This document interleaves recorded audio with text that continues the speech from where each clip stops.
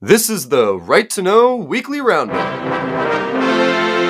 Right to Know is excited to announce we are now listed as a resource for Ancestry.com under Unexpected Matches. If you've had a DNA surprise and learned you're related to someone unexpected, reach out to us. We're here to listen. We can help you find a licensed therapist, direct you to legal resources, answer questions, identify genetic family, or connect you with a mentor. All of our services are free. What a whirlwind week for legislation for Right to Know. We and other members of the MPE community testified in Washington State before the Senate Committee on Law and Justice on SB 5348. Just before we started our testimony, the bill was amended to remove the criminal penalties because the House Committee on Public Safety has a bill, HB 1848, that contains these crimes. It was voted unanimously to the floor. Tracy Portugal, who's the product of fertility fraud, testified first. Next, Jennifer Morris-Go-Garten testified. She's a biostatistics professor at the University of Washington, a married lesbian mom who had her children through assisted reproduction and who has donated eggs, testified that recipient parents and donor-conceived people who are upset to find they have been deceived about a donor's identity or medical history are not complaining about something superficial like consumer complaints about the undesired color of a car. Instead, their concern is more like the equivalent of being denied the operating manual for a particular car they cherish and want to keep in optimum working order. We couldn't agree more. Yeah! Licensed therapist Jana Rupnow, an adoptee who specializes in infertility counseling and who wrote 3 Makes Baby, How to Parent Donor-Conceived Children, then testified that some families are open with their children regarding their conception but do not understand the importance of genetic identity. Acknowledging genetic identity does not threaten a lovely family environment but can instead strengthen the parent-child bond. This is so true regardless of your unique conception. We all have a right to know our genetic identity. Attorney Sarah Shaquin, who's an associate at Miller Nash and who wrote the law review article, The Birth of Fertility Fraud, How to Protect Washingtonians, discussed why offspring who are the product of fertility fraud cannot bring a lawsuit due to lack of standing, and why patients, usually the mothers, do not have a clear path to justice to bring such lawsuits as well. Peter J. Bonney, a DCP and author of Uprooted, testified how the fertility industry operates with little legislative accountability and is absent any legal requirement for donor disclosure, genetic testing, genetic health history, a sibling registry, a limitation of the number of offspring per donor, and legal recourse for fraudulent and unethical practices by donors or fertility practitioners.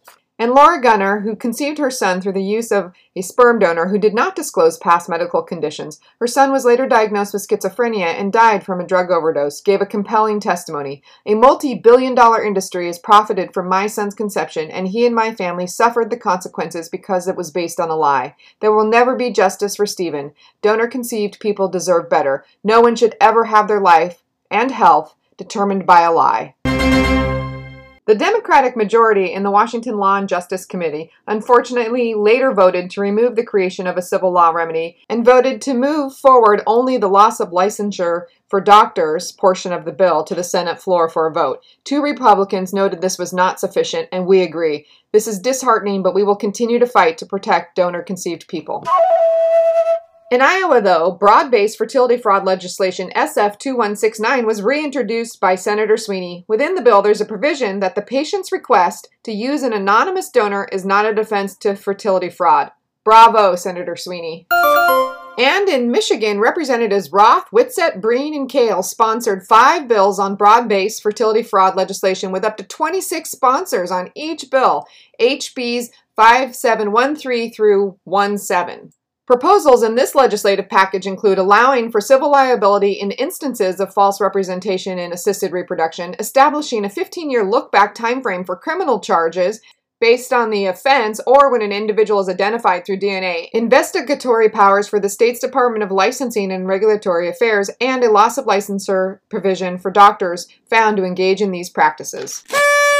Identifying genetic family is a first step to healing from a DNA surprise. If you're looking for your genetic family, or if it's been a long time that you've been looking, we can help you. One recent person who reached out to us said he grew up knowing he was adopted and he found out who his genetic mother was. However, he was surprised to learn when he did an over-the-counter DNA test that he was half Jewish. He reached out looking for help to find his genetic father. Another person contacted us because they had identified their genetic father but was unsure of the best way to make contact. Remember, when reaching out to your genetic family, go slow. Before you reach out, write down your goals and be prepared for any outcome. If you're not ready for all outcomes, do not reach out. We know going slowly feels impossible given how your world has been turned upside down and you want answers. Your medical history, pictures, understanding your conception, stories about your new relative to better understand yourself, but we can't stress it enough. Go slow. Don't forget, on Sunday at noon Pacific Time, we'll be chatting with licensed therapist John Moyer, who will guide us through a discussion on how to come back from rejection. John discovered he had a misattributed parentage experience 3 years ago, and after looking into his family history, he learned his mother had an MPE too. Join us to talk about this difficult topic. Looking for something new to listen to? Check out the podcast Message in a Bottle. This podcast takes a closer look at the world of anonymous sperm donation from the perspectives of donor-conceived people and donors themselves. Have a great weekend, folks! Right to Know is a nonprofit that advocates for people who have had a DNA surprise and those impacted by misattributed parentage. This can occur due to an adoption, assisted conception, or from a non-paternal event. Everything we do is based on the principle that it's a fundamental human right to know your genetic identity. Please consider donating to us or making a sustaining monthly donation. And thank you for your support.